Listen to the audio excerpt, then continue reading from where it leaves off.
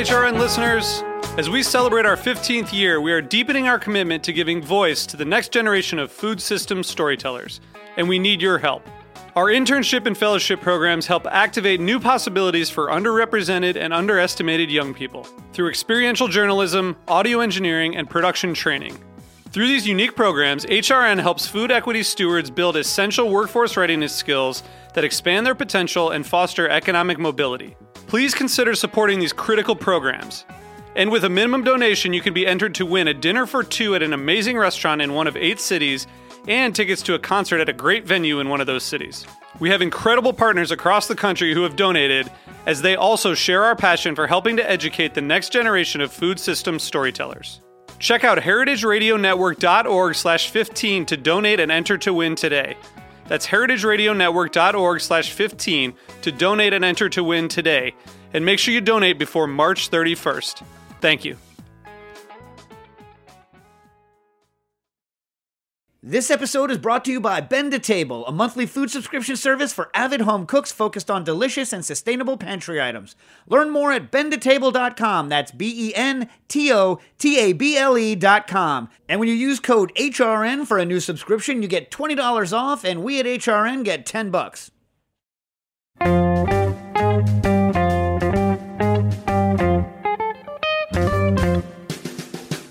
Hello and welcome to Cooking Issues. This is Dave Arnold, your host of Cooking Issues, coming to you actually live, but still from the Lower East Side. And we have Matt in the booth in Rhode Island. Nastasia, where are you? New York. New York City. And we got John also in New York on more of an Upper East Side situation. Not in Bushwick, Brooklyn. Who knows when we'll be back in Bushwick, Brooklyn, right? Hopefully never. Whoa! Wow. Wow, all right. How do you really feel about it, though, Anastasia? Anastasia's like, every dark cloud's got a silver lining. At least I don't have to go over there. Yeah. Wow. Damn, Stas. Yes. Well, the thing about Nastasia is that the only time she pulls her punches is when it makes her life easier, right? So, like for instance, if I'm working on a recipe and I have like 3 different iterations, and I'm like, which one's better? She'll just choose so that I shut up. She doesn't actually care about the quality of it because she doesn't care about the quality of the stuff. Quality standards are like 5% better on each iteration, right? So it's like... Yeah, but that's my whole life is that 5%. My whole life is that 5%, which means that you don't respect anything that I'm doing. Right, but the reason why I'm your business partner is because I make decisions and I'm like, you know what? Let's just do it instead of going over it. You know, what's the term that like people use in the business world? Done is better than perfect. You're the opposite of that. Perfect is better than done. What? No. Listen, Yeah. My motto in school was better done than good. Really? Better done. Yeah. Because if I don't care about something, better get it done than good. But if something's a lifelong project, like French fries or something like this, there is no done. And if there is no done then when you're creating products, there has to be a done or we don't make money. Yeah, but I'm going to do it. In other words, like I'm going to do it again and again and again for the rest of my life. So that's like the whole idea of the whole thing about cooking, as opposed to other things like writing a book, let's say, right, is that you know, unless you're planning on dying tomorrow, you get to do it again. And so you want to be a little bit better next time than you were this time. So whereas something that you're going to actually complete and hand off and never look at again, sure, better done than good. Especially when it comes to like school essays or, you know, or things like this, things that are like tearing you apart from the inside that you have to do. You know, you're like, at least it's done, right? That's why I used to love tests. So when you're in school, I always used to pray for tests because there's a limited amount of work you can do prior to a test, and then the test is going to happen, and you can't drag it on. There's no dragging a test on because the test happens. You know what I'm saying? Yes. But it's the same thing with a paper and having a due date. No, because due dates are always fungible. You can always You know that, John. You worked with Dave for how long? look. Here's the thing: like in college, once you realize that nobody is ever going to hold you to a due date, that nothing has meaning anymore, and that everything can be twisted around. I always took due dates very seriously. Yeah, well, Yeah, same here. not me. When I taught at UConn, I enforced my due date seriously. I did not. And a word of caution to any college students out there, I still to this day have dreams about assignments that I didn't finish, like that I believe I didn't finish, and I've like not actually graduated from college. So don't do it the Dave Arnold way. Like just do the work. Just give it in at the right time. Otherwise it might haunt you for the rest of your life. Speaking of haunting for the rest of your life, have I ever told the story of staying up 72 hours in a row? I don't, not to me. Stupid. Have I told this on the air? Probably. Okay. Well, I'll tell you. Okay, do it. So here's what happened. So when I was in college, and Nastasia hates when I just say that, so I went to Yale. I was at Yale, where her sister went. Or as Nastasia likes to say, I went to college in New Haven. No, but you could do the opposite with where you were born. Did we talk about this already?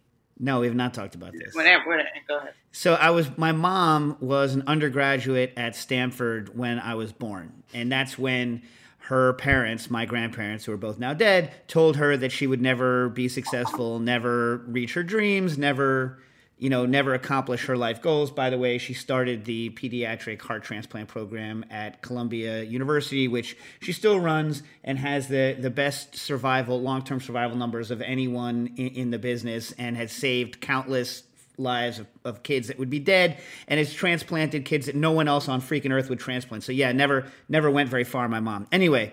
Tough being raised by such a degenerate. Yeah, I know, right? Anyway, so yeah, her parents tell her nothing's ever going to happen to her. But anyway, she's never going to, do anything. But anyway, I was born at Stanford University Hospital. And so my dad always, for some reason it stuck in my dad's head, and he loved the idea that Stanford University had its own zip code. And so my actual place of birth on my, whatever they give you, that piece of paper when you're born, it says Stanford and not Palo Alto. So you're like, where were you born? Stanford. And they're like, you mean Palo Alto? So now I just say, it's just confusing because everyone's like Palo Alto. And I'm like, no, I wasn't born in freaking Palo Alto. What am I? So my mom, had me on the freaking street. I was in the hospital. You know what I mean? Anyway. Do they have hospitals in Palo Alto, or is it all just at Stanford, Stas? I think there's an East Palo Alto hospital. I don't know about. Yeah, they have. Yeah, I've been to the Palo Alto hospital before. Why? STD scare. Yeah, but you couldn't go to student health for that? They thought you were pregnant immediately. It was just very stupid. Student health is very stupid. They have tests for that. At Yale, student health was just how much did you drink and when did you drink it? That's what it was. I didn't drink in college, so. Oh my God. All right. So here's what happened. So at Yale, they had this deal where you could, up to a couple of weeks, you could, drop a class and nothing would happen, right? I mean, it's saying, you know what, this class, crap on this class. You could do that. But then literally up until the last day of classes, you could drop a class and it would just show up as a drop, but it wouldn't show up as a grade. You wouldn't get graded for it. It would just show up, oh, dude dropped this class, right? So, I was, whatever, not necessarily going to classes or, what's the word I'm looking for? Doing my homework. What were you doing? Anything else. I was going to the library and spending a good 3 or 4 hours a day sifting through the stacks, which is what where the library books are called. So for instance, I would hit certain sections. I went through a thing where I was looking up British kind of early modern execution practices. Surprising amount of information on British early modern execution practices. Anyway, so like at any one time in my room, I would have the maximum allowable number of books out, which is 50. I know I've told the story on the air before about how I committed postal, like a postal fraud to not pay my fines at the Yale University. By the way, the obscenely high fines at the Yale University Library. But that's how I got interested in Russian absurdist literature, et cetera, et cetera. Anyway, so I spent most of my time, because there was no internet, the way that you found random information was to go into a giant library and wander around and pick up books. So that's what I did with most of my time. And I listened to a lot of stereo. I sit in my room listening to stereo quite a bit. And I spent 50 hours a week to pay for my tuition. Well, that's what I did in my free time. Sounds awesome. Sounds fun. It was not. What did you work as? I was a lifeguard at the pool. I was a research assistant for this pervert. I was a waitress down. Wait, research assistant where? You fuzzed. For a pervert. Oh. And then I was a waitress downtown in Palo Alto. Huh. Yeah. What kind of restaurant? It was called Empire Grill and Tap Room. So it was like an American place. You think that place is still there? No. I asked and I searched. It's not there. So you can't go back and be like... I would not want to go back. God. You wouldn't go back and do all sorts of crazy stuff? No. So my wife, Jen, had a job at some sort of place like that, like a Ramada, like a restaurant at a Ramada or something like this, where she had like the terrible polyester, skirt thing that she had to wear. Mm-hmm. And she told me the story that because she lived in Germany in high school, and so she, because her dad was Air Force, that they had no one had trained her how to bring a tray of glasses out to drinks out to a table. Yeah. So she goes out to the table, and she lifts up the glass on the edge, and the whole tray goes bump bump and falls on the table all over everyone, right? Which is classic. Although I don't know how Jen got the job, because she doesn't lie. I mean, everyone out there who has ever been a server knows that the only way to get that first service job is to lie, right? I mean, is that still the truth? John, is that still the truth? Say that you again. Never lied? The only way to get your first server job is to lie. My mom was my reference as a fake person. Yes. Right. So you lied. Yeah. I think it's like you can't go into the service industry unless you're willing to make that first lie. It's like, it's the bargain of the food service industry, right? It's like you have to be a little bit of a degenerate enough to lie to get that first job. And if you're not willing to lie to get that first job, maybe, just maybe, this business is not for you. Do you know what I mean? Yeah. Yeah, because, let's be honest. Like, you're going to have to lie to your guests all the time. Like, when Booker was working for you at Pasta Flyer, Booker hates pasta. And so we had to go through a lot of training with him on what to say when people ask what they should get. Like, he's not allowed to say, like, it's all gross, I hate it all. It's pasta, I hate pasta, right? So you have to be willing to do a certain amount of I like to think of them as helpful lies. You know what I mean? To people. Anyway.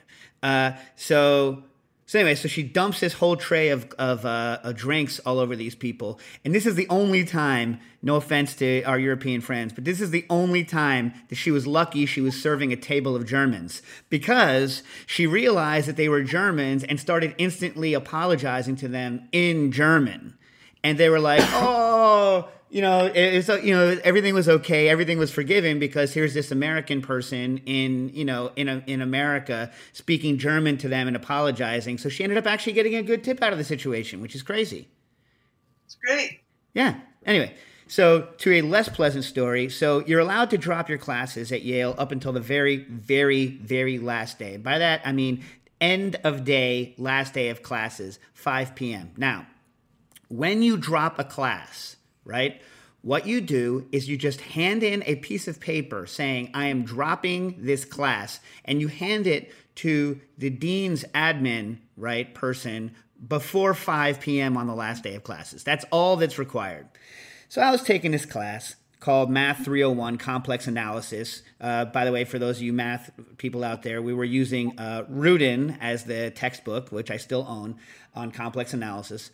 And about 3 weeks, so I couldn't quite drop it without it showing up on my transcript.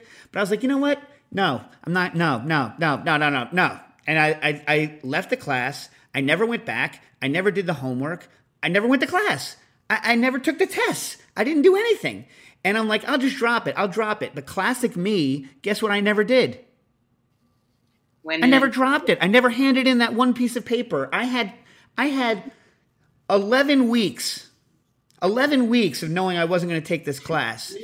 And all I needed to do, and by the way, the dean's office, it's not like it was like, oh my God, it was snowing and it was like 2 miles away and I didn't have a car. No, I did not have to leave the covering of my college building. I could have gone entirely in an underground tunnel in a matter of 3 minutes and made it to the dean's office to hand in this piece of paper, right? I just didn't do it. So this will give you an idea kind of me, right? So there I am. I'm like, hey. And then I'm at one of my philosophy professor. I'm at like his house, right? Because he's having an after, like a whatever, like, hey, school year's over, blah, blah, blah. And then someone's like, oh yeah, it's officially over. It's 5. And I was like, oh my God, I didn't drop the class. And so then I was way the heck far away because I was at this dude's house, right? And so I just start running. I'm running full speed, and like I have a piece of paper, I like scrawl that I think, and I collapse on the dean's office, which is closed, even though it's like only 15 minutes afterwards, and I slip the paper underneath that's saying, "Please let me drop this class." 15 minutes late, and my dean was a professor of military history. And my dean, his only thing that he really enjoyed doing was making people cry in the dining hall. Just like rancid dude. You know what I mean? Like, loved making people cry. He's probably dead now, so I'll call him out. His name was Selesky, Dean Selesky. Anyway, so he was like, nope. And he had this weird, like, pursed lip situation. Nope, sorry, those are the rules. You have to take the class. I was like, take the class? Take the class. And now bear in mind, you're speaking to a kid really, who already you realize that all he had to do was hand in a single piece of paper and this wouldn't have been a problem, and he didn't do it. Now, do you think that I had planned ahead so that I didn't have to do all of my semester's work in that last week and a half before exams? Or do you think I had already planned on pulling a bunch of all-nighters to do all of my work that I hadn't done during the year because I was too busy reading about early modern English execution practices? It was the latter. I didn't have any extra time because I had already been like, oh my God, I already have 3 20-page papers I need to write in the next week and a half. I already have this test and this. So basically, I went to the math professor and I said, listen, you don't know me. He's like, yeah, I don't know you. He's like, yeah, I didn't take your class, right? He's like, no, you weren't in my class. I have no idea who you are. Well, guess what? I'm taking the class. And he was gracious enough to let me take the midterm and the final, waive the homeworks that I hadn't done, right? But I had to stay up for 72 hours straight just to do the extra work to study to take the midterm and final so that I could get a grade in that class. And I was told, what'd you say? What'd you get? In that class, he mercifully gave me a C in that class. That was the most merciful C ever on the face of the earth. But I was told by my friends and colleagues that I did well in the rest of my classes, thankfully, right? But I was not able to speak. I was not able to speak to people because I was so incoherent from lack of sleep. And this is when I learned that a shower is 2 hours worth of sleep. That if you need an extra 2 hours of sleep, a shower will do that.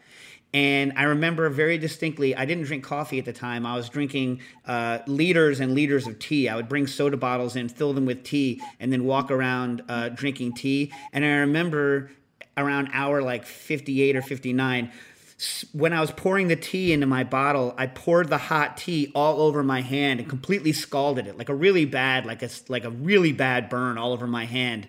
And I remember to this day, I was like, sweet, the pain will keep me up. And that was it. But I did well. Oh my God. So anyway, as Matt says, probably don't be like me. Probably don't be like me. That is actually the nightmare scenario that I have, that I'm like enrolled in a class and that I've completely forgotten about it entirely and that's past the expiration and I cannot get out of it. Yeah, so you lived it. Great. Yeah, well, as usual, Matt, I'm living the dream. Yes, you are. Yeah, living the nightmare. That should be our motto, Stas. Living the dream? Living the nightmare. Living the nightmare. There you go. All right. Did you hear that Cuomo is leaving CNN? The brother, Chris? Yeah. He, by the way, was at Yale with me, a year above me. Oh, wow. Yeah. So did I tell this story? So when I started going out with my wife, I went, okay, so we're going out. I had this room, but I wanted to put the bed up against the door, right? Because I wanted to rearrange my bedroom. And this guy, John Morning, who was, he was a senior. I was a junior. He was a senior. He was next to me. I had the good computer with the video games. I wanted to move my bed over, but then there was no way that he was going to be able to go through our fire door and use my computer. So I took a circular saw and Dutch doored my door so that you could, and added an extra hinge so that he could come in and out and walk over my bed in his sneakers to play my computer. And one day, Chris Cuomo, who was friends with John Morning, was banging on that door looking for somebody else. Anyway, Chris Cuomo. So why is he leaving CNN? He realized that he couldn't be himself and that everyone should call Trump out, and he's sick of pretending that Trump isn't a problem and all this other stuff. I thought CNN was very openly anti-Trump. Not enough for Chris Cuomo. Also, some guy attacked him in his driveway. Well, started saying crap to him in his driveway while he was on coronavirus shutdown. And he was like, I really wanted to tell this guy off, but I couldn't because I have to keep up this, nice guy personality for CNN, and I just don't care anymore. Wait, so you're saying if he had quit 2 days earlier, he could have clocked this guy? Yeah, he basically said I would have clocked this guy. Those are the kind of regrets you don't want to be like when you're you're on your deathbed, you got the death rattle. You're like, I should have clocked that guy. You know what I mean? It's not the kind of regret you want, Yeah. But now he's going to look back and he's going to be like, well, at least I was able to clock the next one. Yeah. Yeah, but there's never going to be a next one. There will. There was there will. He was having a fight on the internet with some guy. Remember, he was taped having an argument with some guy at a bar 2 months ago. Yeah. Really? I don't know. His things for me, I figure at this point I'm 49 years old. I just don't get into fights with people. It's just not going to come up. You know what I mean? It's just I guess there's certain people that get in fights and certain people that don't. If you were a public personality like him, I think you'd have a lot more opportunity to get in fights with people, Dave. No, listen, my whole life, I am generally abrasive, and I don't get into physical confrontations with people. I think there's just there's people who get into physical confrontations and people who don't. I don't agree. I think if you had a national show, you would undoubtedly. Excuse me, Cooking Issues is an international show. Don't come on now. Yeah, Matthew, you ever been in a fight? No, man. Look at me. No. What about you, John? You ever been in a fight? Kind of. I went to a boarding school, which for purposes, I leave their name out of this, but I was a sophomore and I was rounded up at 3 a.m. to participate in what was called a cockfight. So me and other sophomores and freshmen were padded up with lacrosse gear and football helmets, and we had to kick the crap out of each other. Oh, well, yeah. That's more of a sport than a fight, though. There was no animosity. You weren't like, no, I want to beat the no crap ill out will. of this person. Yeah. No, but I didn't. Okay. Yeah, I mean, all right. And what about you, Stas? Fights? Yeah, in high school and middle school. Knockdown, drag-out fights? With other girls, yeah. Did you win? I remember it being broken up before there was a winner. That's kind of the best, right? Then everyone can walk away. The guy in the head because he said something to me, and then he started bleeding. But I had it looked bad, but I had just popped his pimple, and then I had to go to detention because they thought that I had broken his forehead open. Literally just burst his pimple. Wow, that's gross. But I was trying to. Well, wait, Stas. Everyone listening is still processing this. I know I am. And we were in the swimming pool, like in the. Oh, Jesus. Oh, no. We were at swim practice. We were at Is swim this why you hate swimming pools? Yeah, and it was like bleeding all over, and they were like, "You're going to detention," and I was like, "Oh, it's pimple." Because of Paulie Pimples. That's why you hate swimming pool, because of Paulie Pimples that you popped in the forehead. No. Swimming pools for lots of, like, during swim practice, there was so much disgusting crap in that pool. Oh my god! Oh, yeah, I forgot. You just said you were a lifeguard. So you used to be a lifeguard. So you're In high school and college. So your inability was, so at some point after college, you were like, I'm never going back to one of these places again. Yeah, it's real gross. Real gross. Real gross. Wow. All right. So Marco is listening in and had a question in the chat. All right. He says, "Hi, Dave. Another oven question. I recently moved to a new apartment, and the oven is real crap. It is a gas oven, not too old, but the heat comes only from the bottom with a gradient that is much steeper than any other oven I have had. I tried to blind bake a tart shell, and the bottom was almost burned while the sides still pale, even with a double tray. Veggies get a weird texture, hard and dry exterior. There is no crisping apart from where in contact with the baking tray. If you have any solutions in mind, putting a baking steel on the top shelf or something like that. I thought about getting a small convection oven on the counter, but that would be quite inefficient." Actually, they're not that inefficient. Maybe space-wise inefficient, but in the summer. By the way, they gave it to me for free. So the Breville Smart Oven, but like I try to only cook things that will fit in the summertime because it doesn't heat up the house as much. And I've done the math on it, and it's not that inefficient from a power usage standpoint. Although it is electric and not gas. Now, did he say it was a gas oven or an electric oven? I believe he said it was gas. So most gas ovens that I've used, home gas ovens that I've used, have the gas element is underneath the floor of the oven, and then that flame impinges directly on, usually what amounts to an enamel plate on the bottom. And so you're going to get a pretty big gradient from the bottom to the top. I'm wondering why it's so bad in this particular oven.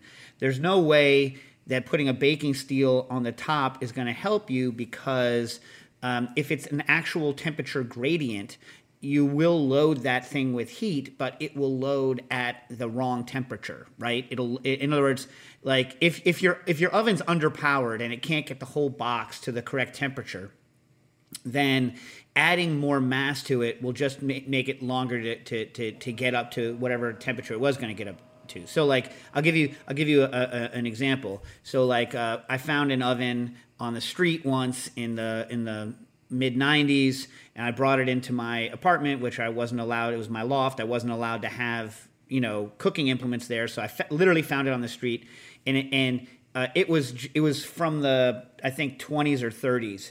All white enamel, kind of nice, but no thermostats, no nothing. And I would just crank it. And then this was back in the days when everyone was talking about, baking stones for kind of like the first time. So I was just loading fire bricks in. And what you realize is that after a while, it takes a lot of time to load all of that extra mass up to the temperature you want, which is why when you're doing a retained heat masonry oven, they heat it for a long time, like hours, because you have to fill all of that mass with heat energy before you can start using it as a retained heat oven. So anyway, if your oven is underpowered, adding extra thermal mass to it isn't a way to kind of help it out. It can even it out, but it's not going to help if you can't get up to the temperatures. You might want to look into just getting an electric element and like suspending it from the very top of your oven and having independent top and bottoms. I've done that relatively effectively, and that will add just a little boost of energy at the top. It doesn't have to be a lot. Like, if a couple of 100 watts at the top can just take it, that couple of extra degrees and help even you out. I don't know of a way of turning a non-convection oven into a convection oven reliably. Notice I add the word reliably. I have done it, but I wouldn't call it reliable. Anyway, I don't know. Was this helpful at all, guys? What do you think? I mean, yeah, that makes sense. Yeah. It would be silly of them to try the baking sheet thing load it up with heat at the bottom and then move it up to the top. after it was heated to the correct or above the correct temperature, right? They could totally do that. It's just the problem is then, how long is it going to stay at that temperature, and then it's going to go to a relatively lower temperature. So it's just a question of how long you're cooking something, right? So like most of the tricks people do with pizzas, right? So that people are using like those when they're cooking breads or pizzas. My question to them always is, well, how many are you doing? You know what I mean? Because any recipe that tells you heat. So like let's say your oven takes 15 minutes to heat up, right? So if you have an oven that takes 15 minutes to heat up, if you look at most recipes that involve baking stones or baking steels, the heat up time for them is substantially longer, right? And they'll always say put it in for a substantially longer period of time. And the reason they tell you that is because you're loading it up with the energy that you need. Now then, when you add stuff to it, the whole point of like a baking steel, for instance, is that you've stored energy into it and now you unload it into your pizza or whatever, right? So then the thing is that if you put something on it again right away, then that's it. You know what I mean? Like you have to wait a certain period of time. So it's all a question of you can do anything. It's a question of how long can you do it for, and how many of that thing in a row can you do. So like for instance, my gas crate maker, like if you have to throttle it almost down to zero if you're not going to be cooking with it, because you're expected to put a huge thermal mass of, like, crepe is basically it's the same as pouring water almost on the entire thing, and that takes a huge amount of energy to heat up really quickly. So then you have to crank the crate maker all the way up, right, so that you get the right amount of heat input. Right? And so getting this kind of heat input versus kind of output to be the same is the trick of someone who's doing high volume cooking. This is the reason why most tacos al pastor are no good unless you go to a place that makes tacos al pastor constantly, because the way that an al pastor is the vertical spit, sometimes with the pineapple on top, it rotates, you cut off the al pastor into the taco, and then you take a wedge of pineapple. What'd you say? Tell them the story. Which one? The most famous one. Which one? Jeremiah. Oh yeah, I'll tell that. So anyway, so like the point is that the way that an al pastor rig is set up is it wants to be on heavy blast all the time, so that you get a nice outside crust on the meat, right? So you can cut it off and you have that nice kind of crust not crust thing, right? But and if you don't do it all the time, you have to turn it way down, and it's not the same, right? So it's all about heat input versus output. So Jeremiah and Fabulous from Contra Wild Air came and did a MoFad, Museum of Food and Drink, kind of getting to know you event at the Harry Houdini house in California. This is before all the COVID last year. And they rented or borrowed a portable pastor unit, right? So it's like this portable thing. And Jeremiah was like, hey, this is not cooking fast enough. And so he tried to move it, but didn't kind of, I guess, realize that the way those things are set up is it's all just kind of friction and luck that keeps it kind of vertical. It's not like pinioned into a hard place, because the idea is you might have to move it back and forth. So there's a block in the bottom that the vertical spit sits in, and that block can slide back and forth, and then there's an arm over the top, and that arm moves, but you have to be very careful and slide it without letting it tilt, or, as we found out, all hell breaks loose. So he tries to move it right before guests show up, and then the al pastor falls over. Did it actually hit the ground, Stas, or no? No, it hit the grill part or whatever that is. Now, Fabulous had been riding some form of scooter. Fabulous is Fabian Van Houske. He'd been riding some sort of scooter the week prior, and I don't know whether he was scooting well imbibing or what, but he busted his arm up real bad. His arm was kind of like RoboCop, full traction, pins and metal and all this crap. Right, Stas? Yeah. It was totally messed up. And so Fabulous couldn't help Jeremiah write the thing. I'm in a full, what was I dressed in, Stas? I had my full jacket and everything on, right? And there's al pastor meat everywhere. So like we're all running in, we're stripping down to our like t-shirts and like grabbing this giant hunk of meat and trying to write it. And then we turn around and there's Harold McGee sipping champagne in a Zoltar outfit watching the whole proceedings. Shaking his head slowly. Yeah, best cooking moment of my life. Best cooking moment of my life right there. Yeah. So anyway, the point is you want to get like any situation you can do one of two things. You can either have enough heat input into something that you can do it constantly, or you can admit that you don't, and you can store up enough heat to do one or two things, and then you has to quit. That's how it works. Does that answer your point, yeah. Matt? Yeah, no, he said, Marco said thank you, and we should go to actual break. So mute yourselves for a second. Are we doing Classics in the Field afterwards? Yeah. Okay, cool. All right, here we go. All right, right back. This episode is brought to you by Bend to Table, a monthly food subscription service for avid home cooks focused on delicious and sustainable pantry items. When we got our first boxes from Bend to Table, Nastasia and I shared stuff from our boxes, and in her Spanish box, she gave me the Las Hermanas Pimenton, the smoked paprika, and Dax actually, he was making green beans because he's trying to make vegetables. He's like, I want to put paprika into the green beans. I was like, whatever, how about you use this one, the smoked paprika from Bend to Table? And he was like, okay, and he put it in. He's like, Dad, these are the best green beans I've ever had in my life. Go to bentotable.com to start your own monthly subscription. Use the discount code HRN to get $20 off a new subscription, and Bend to Table will donate $10 to support Cooking Issues and all of HRN's programming. By the way, we're back, right? We're back? Yeah. Yeah, Dax does not talk like that.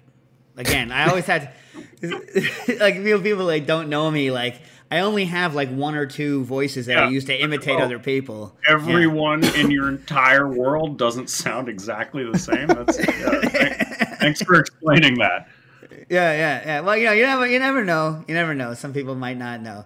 I mean, all right. Anyway, so by the way, on the flip, if you somehow have not had enough of yakking today, I'm going to be what time, John? 5:30. 5:30 on MoFads. That's at MOFAD's Instagram. We're going to have our unhappy hour in which I will use milk syrup, which is a technique that's not in Liquid Intelligence because I came up with it afterwards, to make a drink called Soft Cell, which, yes, is named after the Tainted Love Band. And, what else? Because what are we pushing there? The membership drive? The membership drive, which is going up through Friday. Going up Friday?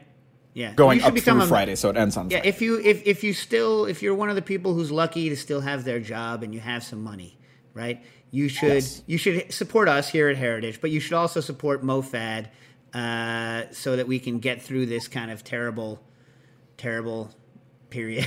But we'll talk more about the membership drive on when you tune in to watch the MoFad Unhappy Hour, in which I make the soft cell cocktail with milk syrup at 5:30. You said 5:30. Yeah.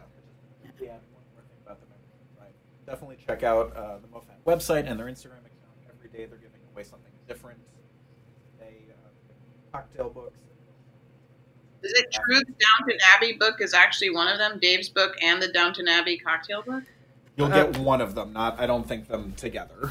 You'll get one of those three books. Nastasia.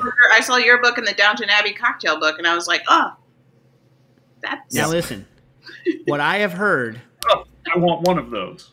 I don't know. I have not seen the Downton Abbey cocktail book, but what I am told is that it is an excellent book. I'm not messing around. Yes, I hear that it is a very well written book. Oh. Yeah, they came and did a talk at MoFad when the book came out. It was really who wrote it? Good, really well attended. Yeah. John, who wrote it? I can't remember their name. It was a couple of different people. There was one cocktail. Linden, New Jersey? London. Oh, also, London. John, don't move away from the mic. I'm sorry. I'm like a cocktail historian from Linden? What the hell? Like, it's so random. You know what I mean? Yes, that would now, be. I will... there's also, so there is I wouldn't say long and storied, but there is a history of people who write cookbooks around movies, media, and books. And so Booker, my son, will only cook recipes out of one of the 3 different Star Wars cookbooks, which are all done with like Lego figurines and also, so he has like a Yoda soda. He has like they're all named after things like that. Like there's I forget, they're all like Darth Maul this or Well, you like know what whatever. the best bar in the entire world is? The entire Star Wars bar, apparently. bar. Yeah. I'm Best told the bar. Star Wars bar in Anaheim. Yeah, at the Disney. Yeah. So anyway, so Booker only cooks out of Star Wars cookbooks, and then the Master and Commander series, which is best known for, I guess, that Russell Crowe movie that was out there. There's a whole series of books, and whoever wrote it, I don't know who it was, is extremely interested in kind of period nautical accuracy, and there is a cookbook having to do with all of the period kind of both nautical and non-nautical food items that are in Master and Commander. And it was written by historians, and they went to a bunch of historical kind of boat areas to figure out how to write it, including the one at Mystic. So there's that. And then apparently the Downton Abbey cookbook.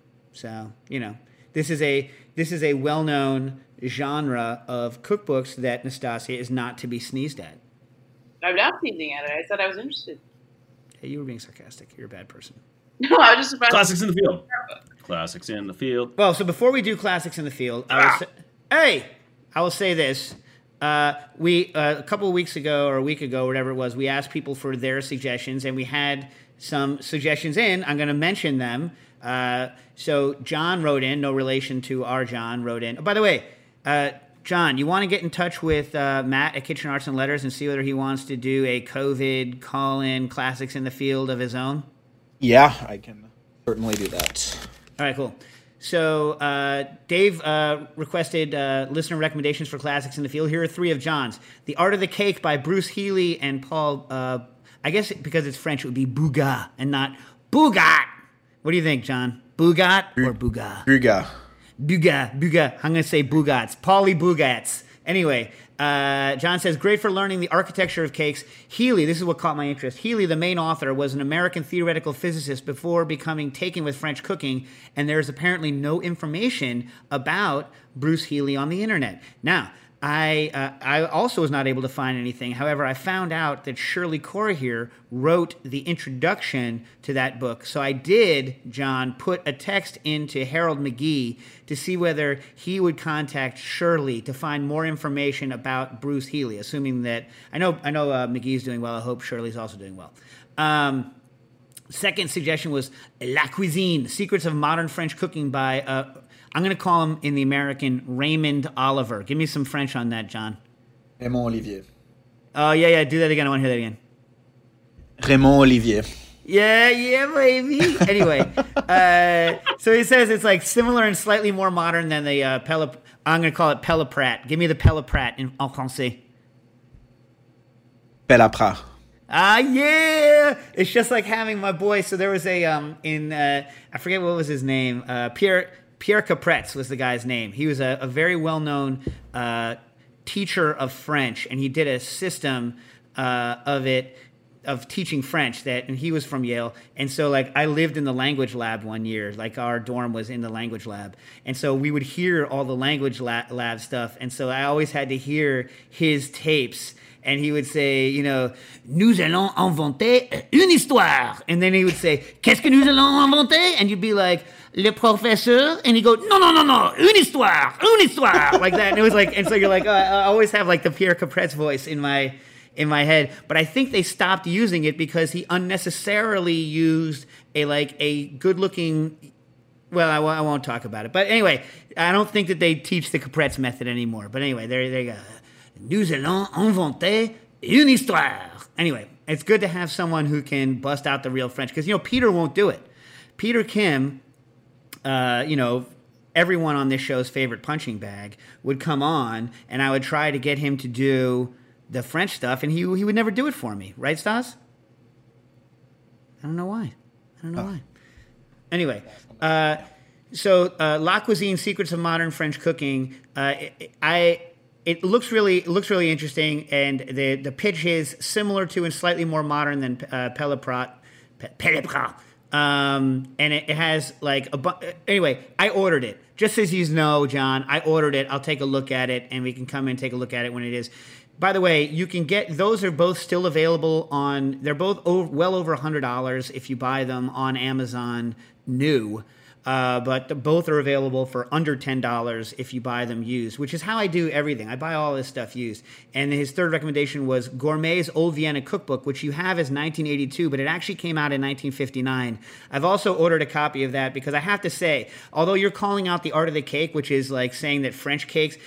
So the whole premise of the art of the cake is that French cakes are good, and we all know that's false. We all know it's Viennese cakes that are good. So it's interesting that you bust out an old Vienna cookbook and then a French book about cakes because, John, back me up on this. I mean, I love French cooking, and French people know how to make cakes, but if you were going to say name a nationality with a cake, you wouldn't be like the French, right? Yeah. I mean, the French make excellent cakes, but you're right. When you do trace them all back to where they come from, it's mostly out of Vienna and Austria and things like that. So, yeah. Because that is the epicenter of cake technology is Vienna, is Austria, right? I mean, like, that's like, if I had to choose a European place, right, for, like continental, in quotes, which was a thing back in the day, continental cuisine, like continental, like, pastry, it would be Austria, for sure, like without any question of a doubt. Like the French have the savory side on lock, and the Austrians have the pastry side. I mean, that's all there is, right? Yeah, the croissant even comes through Austria to France. Yeah, if it is something that is a patisserie situation, then odds are the Austrians do a good job. You know what I'm saying? Mm-hmm. Which is why, Chef Jurgen at the French Culinary Institute was an Austrian guy. You know what I mean? Like, and he was, he actually worked at the Hotel Zacher. So do you guys know about the Zacher tort? Yeah. You do. Do you guys know, Matt? You know, Nastasia? Oh, I have no idea what that is. So the Hotel Zacher in Vienna makes a famous thing called the Zacher tort, which is basically translates as the Zacher cake, right?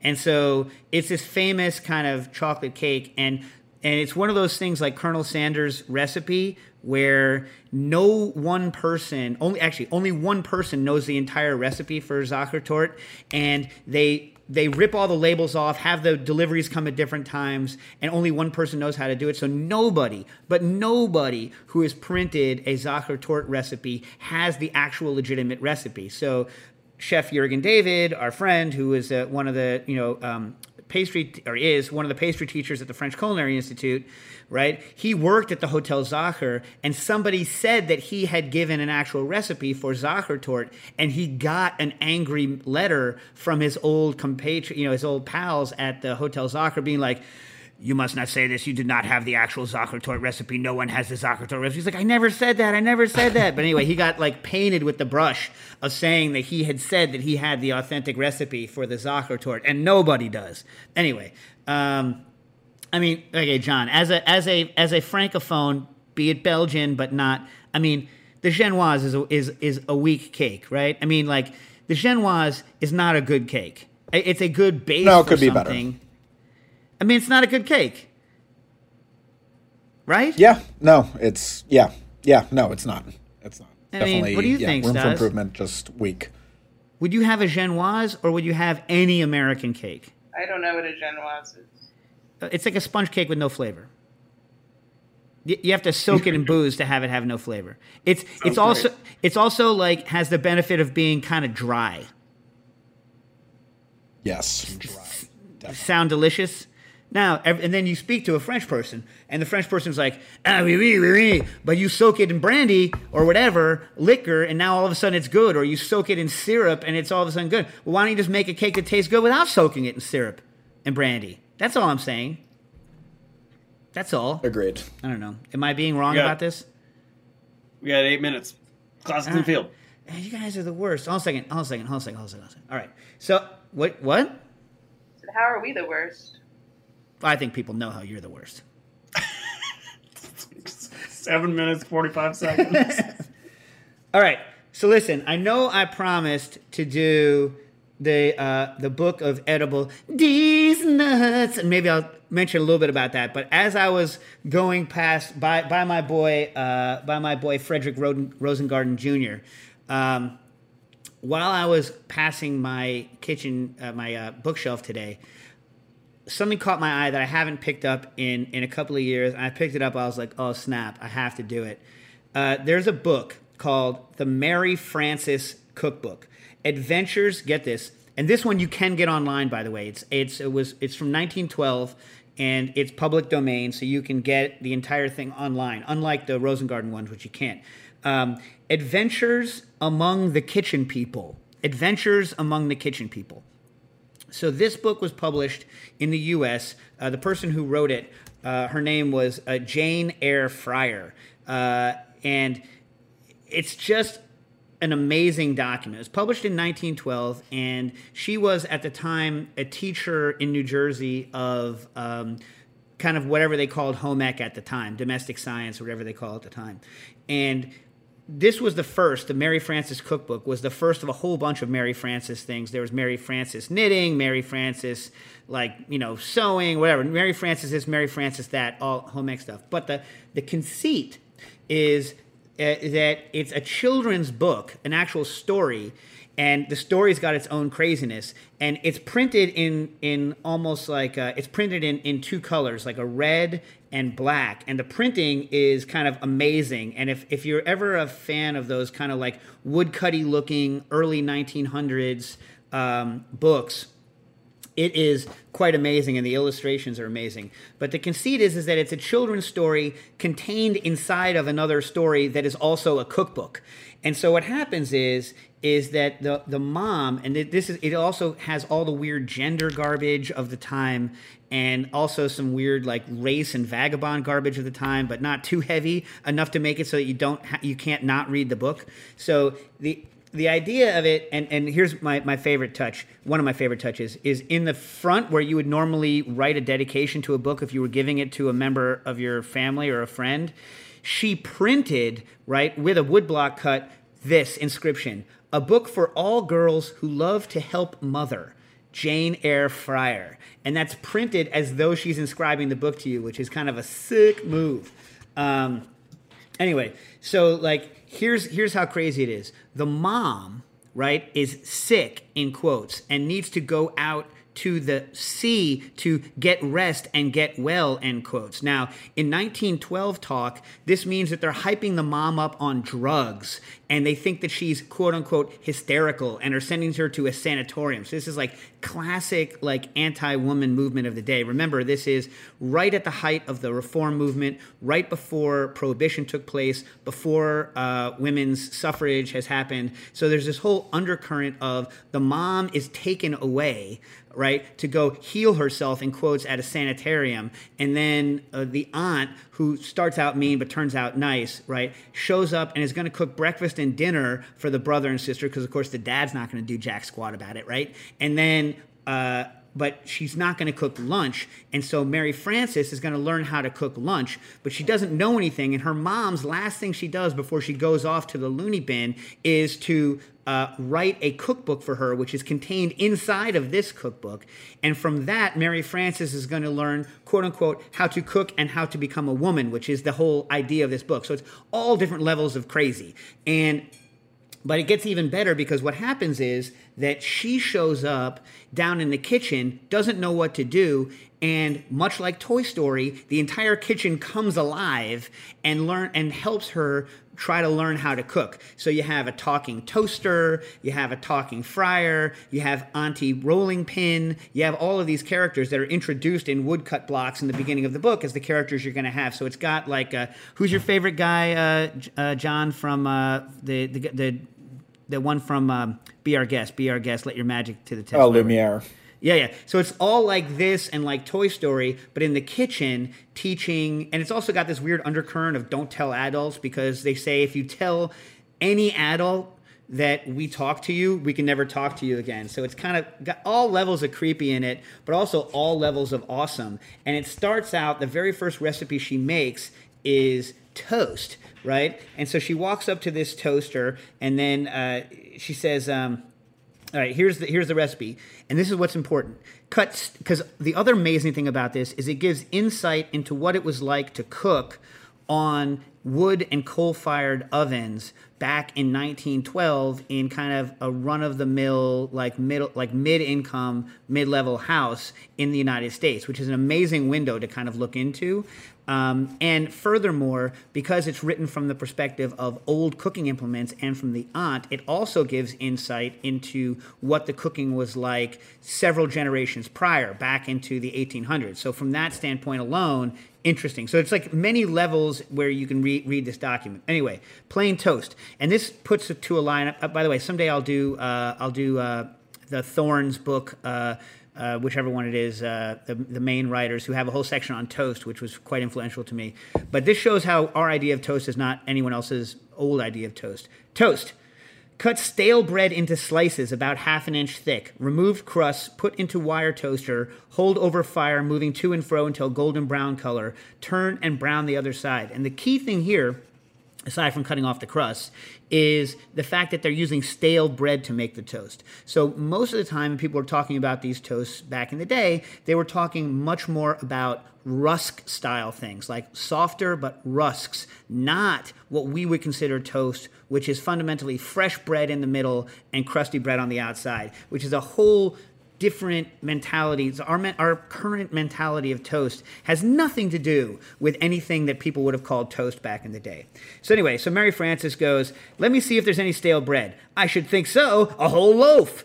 I'll cut 2 slices, and since I want it to be very nice, I'll cut off the crusts. I guess that will be enough. Oh, I do wish somebody was here to help me. There is somebody. I'll help. This is the toaster talking now.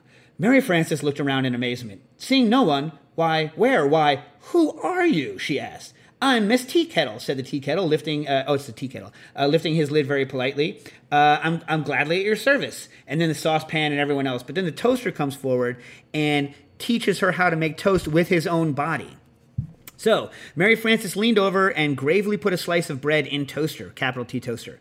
He looked so funny standing there that she wanted to smile, but thought it wouldn't be polite to so helpful a friend. But when he said, slide up my collar in a thick, smothery sort of voice, she laughed aloud before she could stop, but turned the sound into a cough so quickly that Toaster Man looked up at her queerly only a moment, and she pulled the ring up until it held the bread tightly in place. Now lift me over the fire, he demanded. Mary Frances hesitated. She couldn't tell where to take hold of him. Never mind my... This is where it gets creepy again. Never mind my legs, he said, as though he read her thoughts. I'll see to them. And he folded his legs up so close that when Mary Frances lifted him up, she could find no sign of them. Oh, you'll be burnt, she cried, as she held what Toaster Man had called his head over the bright fire. Not I, he laughed. Not I like it. It's the toast that'll be burnt, if I'm not soon turned over. So anyway, he trains her how to make this toast, and then tells her to make what is called milk toast. Now, you might have heard of milk toast as any jerk that's boring, right? But back in the day, and we're right in the throes of when people thought that when you were infirm, read the mom who's about to be shipped off to quote-unquote get well, when you were infirm, you needed to have stuff that was super mild. So they took this toast that they had just made, this is anathema to anything we would do now, and make a roux, add milk into it, and not like a rarebit with cheese or anything, pour it directly over the toast and re-sog it out. And to modern ears, this is like, what kind of lunacy is this? But that was the height of sick person food back then. So you got to read this book. There's also like a good section where there's a lot of anti-vagrancy, anti-Irish vagabond thing going on in one of the chapters. There is a mild racial slur used as the name of a pastry, which, by the way, still happens in Europe for those of you that travel to Europe. So there's a lot of good stuff to unpack in this book, and it's worth looking at. You can pick up a real copy for about between $80 and $100, and there's reprints, and you can get it on the internet. Do I have any time left at all? No.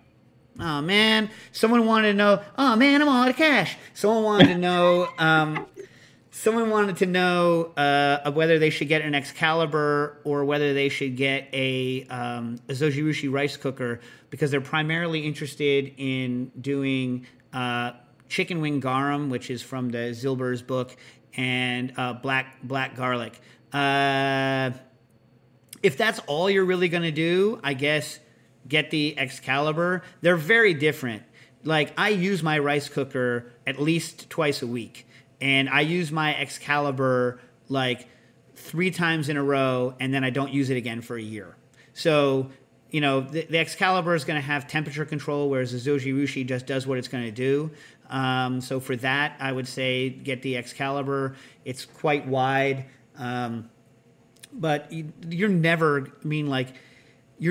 ever...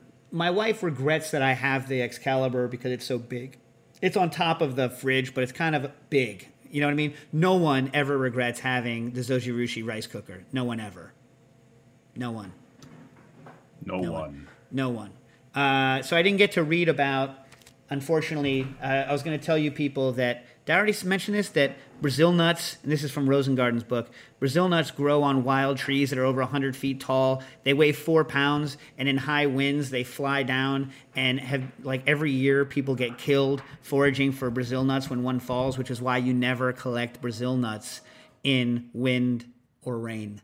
So if you're ever in Brazil nut area, and you're like, hey, these are Brazil nut trees, wear a hard hat, watch out, and if it's windy or rainy, get thee the F out of there. Cooking issues.